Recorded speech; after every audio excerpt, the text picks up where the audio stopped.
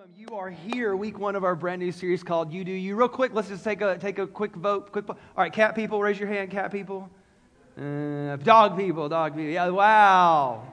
What does that tell you about this church? What did you say? No, how many no pets? Okay. All those dog people just judged you, babe. I just want you to know that. Animal people can be judgy if you're not an animal person. Yeah. Anyway, how many beach people? Mountain people?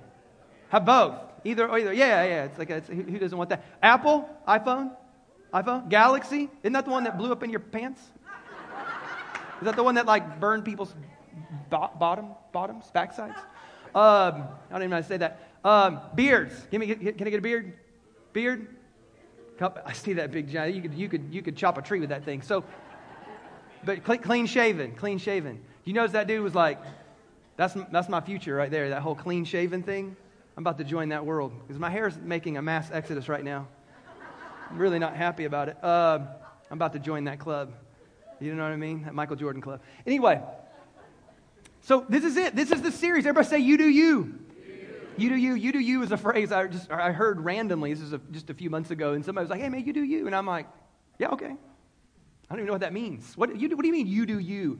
And you do you, I literally looked it up. If you go to Urban Dictionary, you can look up these sayings. Like, okay, let me just make sure that he didn't, cuss at me or something. And so, make sure that wasn't a put down. I just didn't get mocked in front of everybody. But you do you simply means, hey, you be yourself. You go with who you are and what you want to do. Like, hey, like you like dogs, you do you. You like cats, that's cool-ish. If you mountains, beach, iPhone, chess, checkers, just clean beard, whatever it is, you be yourself, you do you. But I thought, what a fascinating statement, because what it does is it forces the listener to ask the question, well, if I'm supposed to do me, who's me?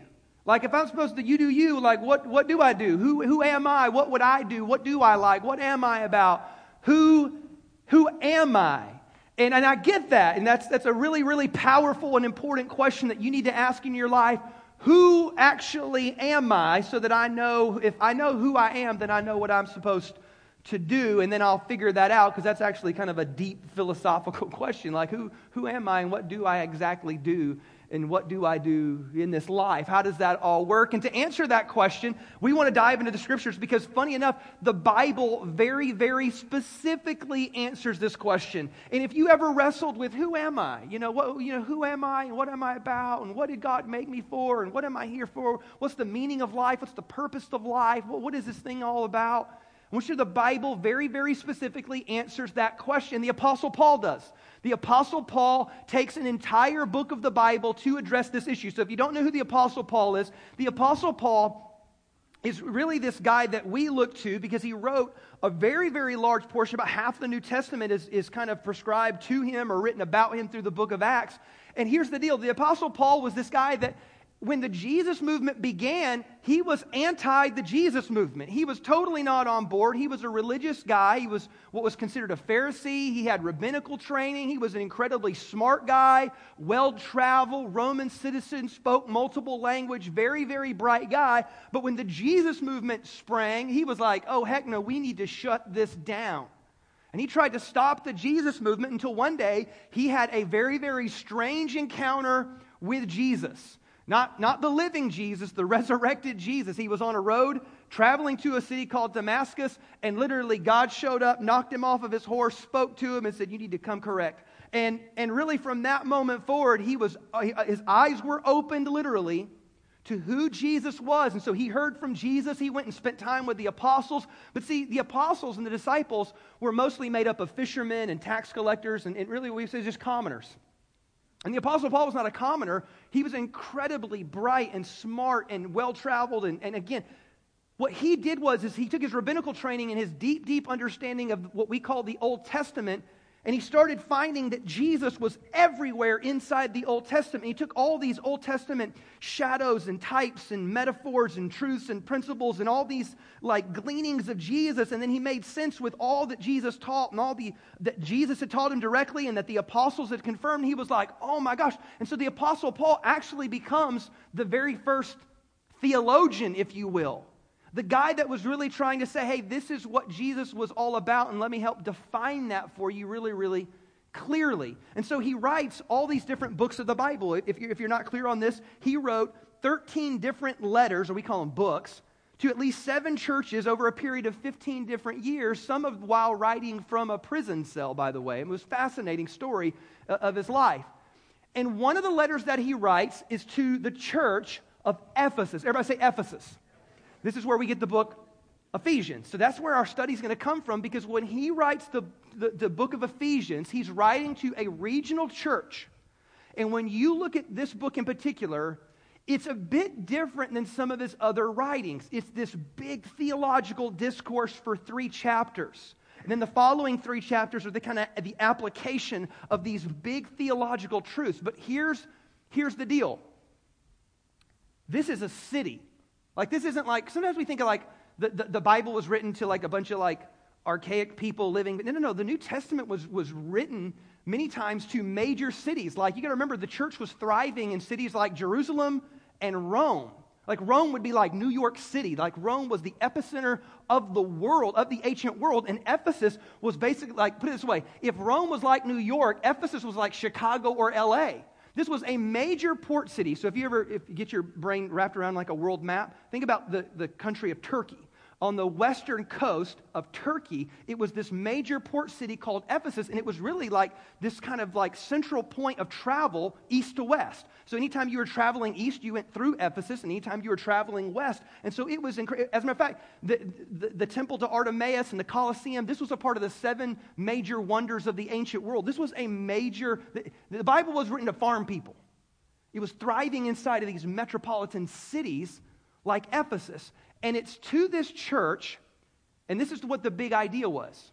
The big theme of the book of Ephesus was this idea of being in Christ. Does everybody say that? Everybody say in Christ. See, when we came up in church, or we just heard about religion and church stuff, we heard a term called Christian or Christianity, right? I want you to know, like, Jesus never uses that term. That was a term that came along, made up by other people. So, like, we were first called Christians really as a way to, like, kind of make fun of us, because we're like little Jesus people. That was what Christian meant, little Jesus people. But the Apostle Paul, he never uses the term Christian. He uses the term, everybody say, in Christ. I want you to think, Christians only used 3 times in all the New Testament. Think about that. I guess my point would be this. I'm going to show you today and over the next few weeks that more than I want you to think of yourself as a Christian, because that can have all kinds of different types and meanings, and we can go in so many different directions and denominations, and what does that even mean? I'm going to show you that what the Apostle Paul said is that more than being a Christian, which we don't always get the right definition of that, he goes, I want you to think of yourself as in Christ. And what does that even mean? Now, let me help real quick here. To be in Christ, as we'll define and talk about over the next few weeks, literally means this. It's my new position in life. Like whenever you're in something, that means you're out of something else, right? Like to be in something is locational and positional. So like this is the idea of you in something new. You used to be dead and now you're alive. You used to be lost and now you're found. You used to be on the outside and now you're on the inside. You have it's like you've been given this whole new position in life. Like if you were in a job and you were trying to get a promotion, you would be in a new position. Are you hearing me so far? Like I just want you to know that when you put your faith in Jesus, your position in life changes. And this is what the Apostle Paul, actually, this is where he really goes, is he goes, it's my new position in life that shapes my identity. Because what he does is he takes the term in Christ to help you define and understand who you are now. Because you are not who you used to be anymore. That's why he said in 2 Corinthians 5:17, if any man be in Christ, he is a new creation. Old things have passed away, and behold, all things have become new. You are not who you used to be anymore. You have a totally brand new position in life, and this is his main big deal, is that position now redefines who you are. It gives you a totally new way of looking at you, understanding you, seeing how you fit, you work, who you are, and what you're supposed to do. So that when somebody tells you, hey, you do you, you know who you are, and you know what it is that you're supposed to do. Are you tracking with me so far here? Let's keep diving further into this. See, this is the way that we would typically think about our identity. If you went to an airport and they say something like, hey, I need to see your identification, you pull out what? Your driver's license, your passport, something to identify you. And if I pull out mine, it would tell you that, okay, well, Todd Hendricks, and this is typically what we would do. If somebody, we do this with like first encounters, when we do meet and greets, and we start to get to know people.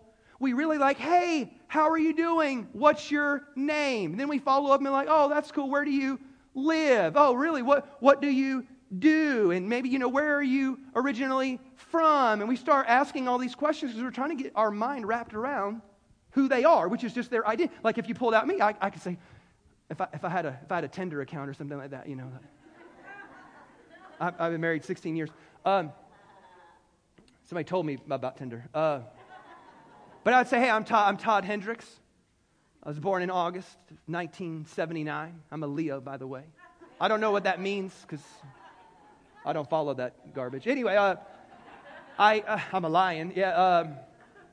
I like shooting and golfing and working out, and I've been married for 16 years to a beautiful woman. I've got 3 incredible kids. I pastor some amazingly good-looking people. I was born in Greenville, South Carolina, to Charlie and Sue Hendricks, and I could just go on and on and on with all this information, right? But what the Apostle Paul's saying is that that's the way that you originally are used to would think about yourself, that you would think about yourself in all these terms. Because I want you to know everything's changed. Now, don't get me wrong, you still came from Charlie and Sue, we didn't fail, but your position in life or the foundation of your identity is no longer in any of those things. The foundation of who you are and everything about you is now this idea that you are in Christ. You have a new position in life, and that position completely begins to shape your identity because you're not these other things. Like, here are some image traps that most of us fall into, and I'm going to tell you why this is really, really bad in life. Like, there are image traps like some of us think that our identity is somehow based on our stuff, our money, our possessions, our socioeconomic status, what kind of a neighborhood we grew up in, what side of the tracks we came from. And so many of us identify from that, whether we grew up rich or we grew up poor, or we grew up middle class, or we grew up with this, and we begin to define ourselves or think of ourselves based on our stuff. Here's another one that we do. Some of us do it again based on our career. That we think, oh, well, I'm a this. Hey, who are you? Oh, I'm a this. I'm an engineer. I'm a salesperson, or I'm a whatever. Or I'm a mom, or and we think that somehow defines us. And don't get me wrong, there's some elements that are true to that, but that's not the foundation of our identity. I'm going to show you why. Here's another one, like just people.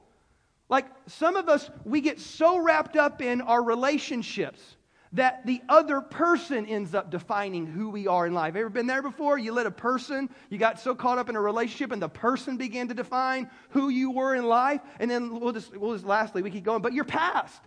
Sometimes it's just our past. Like some of us live with such guilt over what we did, over what we used to do. We take our worst failure in life and we let that kind of just be a dark cloud and a shadow that carries over us our whole life. And we're like, I'm that. I am that failure. I am that mistake. I am that mess up, that screw up. That's why we say stuff like, I'll never be. Why? Because it's coming out of that fake, bogus, and phony identity that we thought. And here's the problem with basing your identity on this stuff right here. Any of these things, and I could keep going, is that this stuff is going to change. This is why people go through what we call an identity crisis. Because, let's say, you shaped your identity based on all of your wealth and possessions. Well, I know people that lost all their wealth and all their possessions. You know what that means? They lost themselves. They don't know who they are anymore. They don't know how they fit in the world. They don't know who they are, what they're supposed to do in this life, because if you made your identity around a person and then that person dumped you or walked away from the marriage or died, then all of a sudden you're like, I don't know who I am anymore. Simply because of that, like your career, like I know people that lived there 20, 30 years in a career and then they had layoffs and now like the economy, or not the economy, but the market changed and now you can't even go get the same job that you used to have for 20 or 30 years because of how everything changed. And now I don't know who I am anymore. This is like holding on to an umbrella in a hurricane. You're hanging on to nothing in a world of chaos. This stuff is subject to change. This is why, ultimately, as a Christ follower, this is what you need to get your head wrapped around. The reason why Paul said that the foundation of your identity needs to be in Christ is because everything in this world is subject to change except Jesus.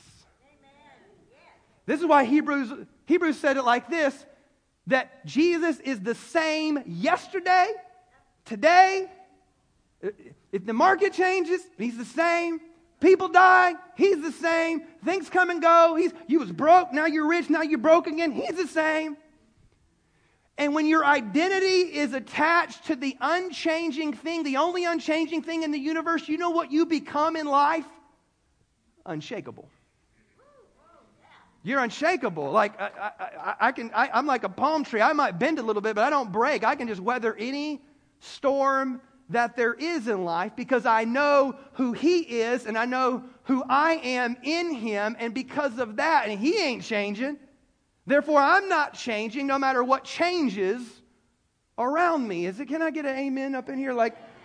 So this is the idea that we ought to attach ourselves to this unchanging God and find ourselves, and the foundation of all that we are and all that we believe and all that we do is in Christ. So watch this. There are 216 times in the New Testament that the writers use this idea of being in Christ. I want you to get your head over 200 times. The word Christian, 3. In Christ, over 200. And the book of Ephesians, he kind of nails it down harder in the book of Ephesians than he does anywhere else. As a matter of fact, it's used 14 times in the first 9 verses of the Bible. And I want to read these Bible verses together. Can we do that? So if you have your Bible, you can go highlight all this stuff. If not, read along with me. Ephesians chapter 1, verse 1 says this: Paul, an apostle of Christ Jesus by the will of God, to the saints. Everybody say, that's me. You ever felt like a saint before? You're a saint. That's what he said. I didn't say that. I know you better than the Apostle Paul. To the saint, I'm kidding. You're a saint in Jesus. To the saints who are in Ephesus and who are faithful, what? In Christ Jesus. Grace to you and peace from God our Father and the Lord Jesus Christ. Blessed be the God and Father of our Lord Jesus Christ, who has blessed us in Christ. You're blessed. In Christ, you're blessed with every spiritual blessing in the heavenly places, even as He chose us in Him before the foundation of the world, that we should be holy and blameless before Him in love. And in love, He predestined us for adoption, like we're adopted, as sons through Jesus Christ, according to the purpose of His will, to the praise of His glorious grace, which He has blessed us. Everybody say, in the beloved. That's a capital B. The beloved was Jesus. I just thought I'd throw that out there for you. So it's another way of saying in Christ. And next sentence, in Him, not Christian, I went to church when I was a kid. No, my identity is in Christ. My faith is in Christ. My life is now in Christ. Because in Christ, in Him we have redemption through His blood, the forgiveness of our sins according to the riches of His grace, which He lavished upon us in all wisdom and insight, making known to us the mystery of His will according to His purpose, which He set forth, everybody say, in Christ. Just so you know, the reason why there's so many verses, I'm not lying to you. From verse 3 to 14 is one long, huge sentence in the Greek language. So you're like, oh, he's covering a lot of verses back to back. It's one sentence, really. We have to break it off differently, but in the Greek, it's one big sentence. So, as a plan for the fullness of time to unite all things in Him, things in heaven and things on earth, in Him we have obtained an inheritance, having been predestined according to the purpose of Him who works all things according to the counsel of His will, so that we, who were the first to hope in Christ, might be to the praise of His glory. In Him you also, when you heard the word of truth, the gospel of your salvation, and believed in Him, you were sealed with the promise of the Holy Spirit, who is the guarantee of our inheritance until we acquire possession of it, to the praise of His glory. And we all said, amen. That was 14 verses in a row. But I'm telling you, you see this idea that like, hey, I want you to know that as you put your faith in Jesus, everything changes. Your life literally just picks you up. You was on the outside, and now he puts you on the inside, and he called that being in Christ. He took you from death, and he put you into life, and he called that being in Christ. You was lost, and he put you into... That's just this idea of being in Christ Jesus. And over the next few weeks, I'm just going to help you like get your mind wrapped around this idea of what it looks like to have an identity that is rooted and grounded in Jesus. Because if we just look at those first 14 verses, and if we look at the way the rest of Ephesians folds out, here's what you find. That in Christ Jesus, you are this brand new thing, and you are these totally awesome things. Like, so I'm just going to give you some examples. Like, in Christ Jesus, you're blessed. Remember, he said you're blessed with every spiritual blessing. So, like, you might not feel blessed, but I'm telling you that you already are blessed. Do you see the difference? I'm not telling you to go seek blessings. I'm telling you, you already are blessed. And when you get your head wrapped around that, it just changes everything. Because here's what most of us do. When we don't live with our identity in Christ, we're searching for it in all kinds of other things. We're tossed to and fro. Our life is up and down because when we don't know who we are subject to all kinds of weirdness, whether it's loneliness or depression or insecurity or just being lost and making weird and goofy and dumb and foolish decisions. Like you wonder why our lives are all over the map. It's because we don't really know who we are, and because we don't know who we are, we don't know what we're supposed to do in life. You don't know. You're already blessed. One of the most powerful things that you can ask in light of that is what would a blessed person do? If this is who I am, like, what would it be? Like, I'm already reconciled to God. There's no gap. There's no... Some of you live with this guilt thing where you think like there's this, oh my God, I did this week. God's going to be so mad. He won't ever answer my prayer until I get back to church and give 3 offerings. Or you're already reconciled. You're not trying to seek it. You already are it. You're already new. I know you don't feel new, and you're like, Todd, you don't know that I went back and did the old thing. I know, but you're new. So what you need to do is the next time you come into that temptation or that situation, you just need to ask, what would a new person do? What would a blessed person do? Like I need to respond to who I am, not who I used to be. Like you already are adopted. You already are victorious. See, what happens is when you begin to shape and form your identity out of being in Christ, here's what really happens. You live this unshakable life where anything that life brings you that doesn't align with this, it looks confusing. Like people are like, hey, they could say something awful and terrible about you. You'd be confused. You'd be like, I don't understand. But that doesn't make any sense because God said I'm blessed. And what? So either God's wrong or you're wrong, and I'm not going to bet that God's wrong. So it's like it's just confusing. Can you imagine telling LeBron James that he can't play basketball? He would look at you with like, I don't understand. Do you know who I am? I'm LeBron freaking James. Do you know who are you? Who are you even? Go away. Who are you even talking to? Can you imagine telling Adele she can't sing? Like, girl, you can't sing. It'd be confusing. Can you tell Bill Gates that he's poor? It'd be confusing, wouldn't it? Because everything about them would say, do you know who I am? You clearly have been misinformed because what you're saying doesn't line up with my reality because my world has completely changed. My position in life has changed. I'm in Christ. Like, I'm already victorious. I know I'll face battles and I'll take on fights and struggles, but I'm already victorious. What would a victorious person do? Because that's who you already are. This is where some of us fall into the trap of having spiritual amnesia, where we go through living life and then we make one bad decision after the other because we have spiritual amnesia. We literally have forgotten who we actually are in Christ Jesus. It'd be like finding like a king and then talking to his kid and then telling the kid that you're nothing, you're not important, you don't matter to anybody. But I really do. I don't know if you know who I am or not. That's my dad, and my dad's the king, and I'm a prince, and this is I'm kind of a big deal. Why? Because you know who you are. But what if all of a sudden you had amnesia? You could become anything that they tell you are, because you don't know who you are anymore. It's like owning the winning lottery ticket and not knowing it's in your pocket. And you live a life poor, broke, messed up, lost, wandering, confused, not knowing who you really are. What the Apostle Paul's saying, I want you to know who you are. Because in Christ Jesus, you are something completely brand new. And it is awesome. And if you will learn to adopt that world, I promise you, it'll change everything in your future. Watch this, a few thoughts if you're taking notes. Number one is this: I am who He says I am, even if I have not realized it yet. Like, I want you to know that. As a matter of fact, there's a story in the book of Judges. Judges chapter 6 tells a fascinating story about a young lad named Gideon. And the cool part about Gideon's story is how much of an insecure kid he is. Because God speaks to him and He says this to him in their opening conversation, very first time ever having a meeting and a conversation. He goes, Gideon, you are just an awesome, mighty man of courage. And Gideon argues with him for one whole chapter about why he's not. For a whole chapter, Gideon says, do you know who I am?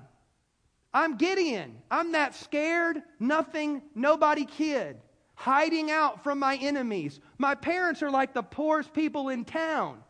Our town is the poorest town in the region. You know how broke that makes me? I'm nothing and I'm a nobody.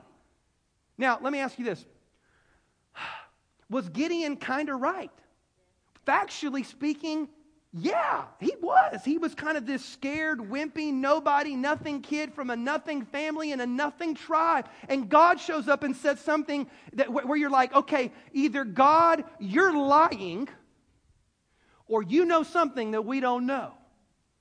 And the answer is that God knows something that you don't always know, because you got to remember, this is the God who stands outside of time. So God just doesn't see you in your past. He doesn't just see you in your future. He can see all of it. And so God sees you in all of your potential. And out of all of your potential, He calls you blessed and redeemed and forgiven and reconciled. And He calls you all those things. And many of us spend our whole lives arguing with God about how we're not all those things. And God's saying, I wish, please, would you just buy in to what I'm saying about you, because you are all these things in Christ Jesus. It's a whole new world. It changes the way that you think about life, the way you think about what you do, the way you think about your relationships. It changes the emotional filter by which you receive your experiences and explain your experiences. It changes everything. Because now I know actually who I am, and now I live my whole life trying to dig down deeper and discover more of it. That's where the blessed life really is, by the way, is knowing who you are in Christ Jesus. Number two is because of this, we live from our identity, not for our identity. Like, I want you to think about this. You're not living a life trying to find blessing or earn blessing or work for blessing. You're trying to live a life discovering how you already are blessed and how you can live in that. Because God's already blessed you. You're not trying to figure out how to get these things. You're trying to figure out how to unearth them from within, because that's who you already are. You don't live for it, you live out of it, you live from it. And then thirdly, being in Christ produces life transformation, not behavior modification. This is why I've never taken a brand new Christian and said, hey, now, this is what I need you to do. I need you to stop smoking and stop cussing and chewing, and I need you to stop partying, and I need you to stop. I've never once taken a Christian and said, hey, I need you to stop doing all these, and now here's what I need you to do. I need you to just change this about your hair and change this about your dress. Why? Well, because that's fruitless. It is a complete and utter waste of time. But how many of us, this is what we do. We're like, wow, I really need to get right with God. Whoo-wee. All right, well, I'm going to change this, and I'm going to stop doing this, and I'm going to start to bless God. Man, you know what you're doing, right? Trying to do behavior modification. How long does that last? How many ever tried to I'm going to really change this? New Year's resolutions, or I'm going to get this, or I'm going to... How's that work? How's that working for you? It's not. It's not working. It's why you repeat the same dumb cycles over and over and over again. Christ has never once tried to get in your life to fix your behavior as if behavior modification was the answer. What God wanted to do was redeem your soul and your heart. And then from the inside out, change who you are. Because if you know now who you are, changing what you do is just a natural byproduct. I've never once been like, I'm going to do this. Actually, I did. When I was a teenager, I was like, wow. You ever get to a point in your life where you're like, wow, I'm really jacked up. You ever crossed that line? You went too far, and you're like, wow, I am really messed up. I really need to. And I remember saying, and I did this. It's like, I'm going to stop doing this, and I'm going to stop doing that. I'm going to start doing this. I'm going to start doing that. It lasted for like 9 months. And then I went back and it was worse than ever before. So the point is this. The goal is not to sit here and try to change all of my little behaviors. The point is to discover who I am in Christ Jesus now and live from that identity. Because if I know who I am, changing what I do becomes natural. It's just who I am. Does that make sense? There's this story, and I'll close on this. It's this funny story I read. It was about the governor. It was a former governor of Massachusetts. And what he was doing was he was on the campaign trail. And as he was on the campaign trail, he would go around from town to town and city to city. He was on that tour where he's like shaking hands and hugging babies and doing all that stuff. And one of the stops that he made was at a church. And after he spoke to this church, there was a little like barbecue thing afterwards. And so he just got in the line. But, those guys have a really busy schedule. They stop and speak here in the morning and then here in the afternoon, maybe another one at night. And so, but he's like, man, I need to get to eat before we get on the road. And so he gets into the line where the people are handing out the food. And he gets down the line, and when he gets to the chicken lady gives him one piece of chicken. And he says, hey, look, I'm kind of in a hurry. I won't have time to come back for seconds. Can you go ahead and give me a second piece of chicken? And she goes, no, I can't do that. He goes, well, hey, look, just I'm in a really big hurry, and I'm kind of an important person. I need to get going. And she goes, yeah, I know. I don't care. You get one piece of chicken. And he goes, do you know who I am? Like, I'm the governor. I run the whole state. He goes, I know who you are, but do you know who I am? I'm the chicken lady. And I'm running all this chicken. And what stood out to me about the story was like, here's a woman who owned it. Here's a woman who's like, I don't care I know who I am. And anything that comes up against what I know to be true, anything that contradicts the reality that God has spoken over me, anything that comes up against the identity that I have in Christ is foreign, and it just doesn't make sense anymore. So I'm just trying to tell you, you are not who you used to be. You are not what they said you were. You are something completely brand new in Christ Jesus. Listen to this last scripture, and then we're going to pray. Colossians 3 verse 1 says this. It says, if you have been raised with Christ, seek the things that are above, where Christ is, seated at the right hand of God. And set your minds on things that are above, not on things that are on the earth. For you have died, and your life is hidden with Christ in God. Let's pray this morning. God, I pray that we walk out of here as, God, not new people, we're already new in you. God, I hope we walk out of here realizing how new we are, realizing we are already blessed, we are already victorious, we are already redeemed, we are already forgiven, and let us own it. Let us so adopt that mentality. Let us so live out of that new position in life, knowing who we are, knowing that in Christ Jesus, we are so much more than what we ever dreamed we could be. God, you've called us loved, you've called us adopted, you've called us reconciled. You've called us saints. You've called us all these things, God. Let us own it and go out of this world and live from that new identity in you. Lord, that is our prayer. It is your holy name that we pray. And we all said amen. Amen. Can we give the Lord a big hand clap today?